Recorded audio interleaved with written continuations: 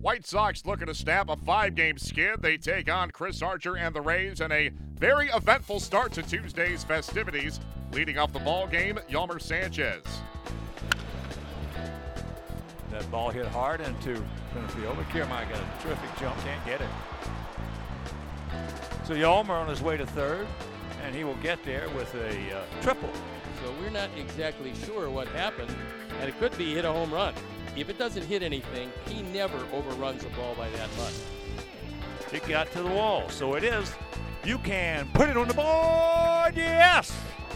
The 1-0, a swing and a high fly ball to left. Down the line to the pole. This is going to go for a home run at Garcia. Avisail has put us ahead 2-1. Oh, my.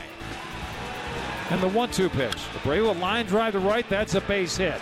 It's now 3-1 White Sox, and he did what I thought he was going to try and do. He muscled that ball, Darren. There's a swing and a long one to center field off the bat of Frazier. Kiermaier at the track. At the wall, it's gone for a home run. Sox get the run back on one swing and lead 4-2. White Sox snap a 5-game skid. They take it 4-2.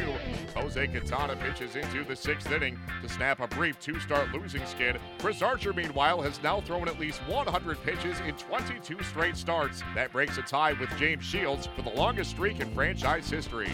The White Sox had a great start to Tuesday's ballgame, with the game tied at 1 entering the 7th. Avisail Garcia led things off with a tie-breaking shot off Chris Archer. It was Garcia's 9th of the season. The big slugger shared his thoughts on Tuesday's 4-2 win at the Trop. Yeah, I mean, tough guy, throw hard and good slider.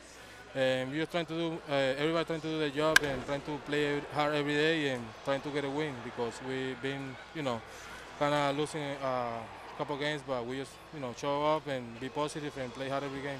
I mean, yeah, we grinding. We never give up and just trying to do our job and trying to support the pitcher with some runs and just gotta keep playing hard and hustle every day. The White Sox send Mike Pelfrey to the mound on Wednesday. He opposes Jacob Faria for the Rays, who makes his major league debut.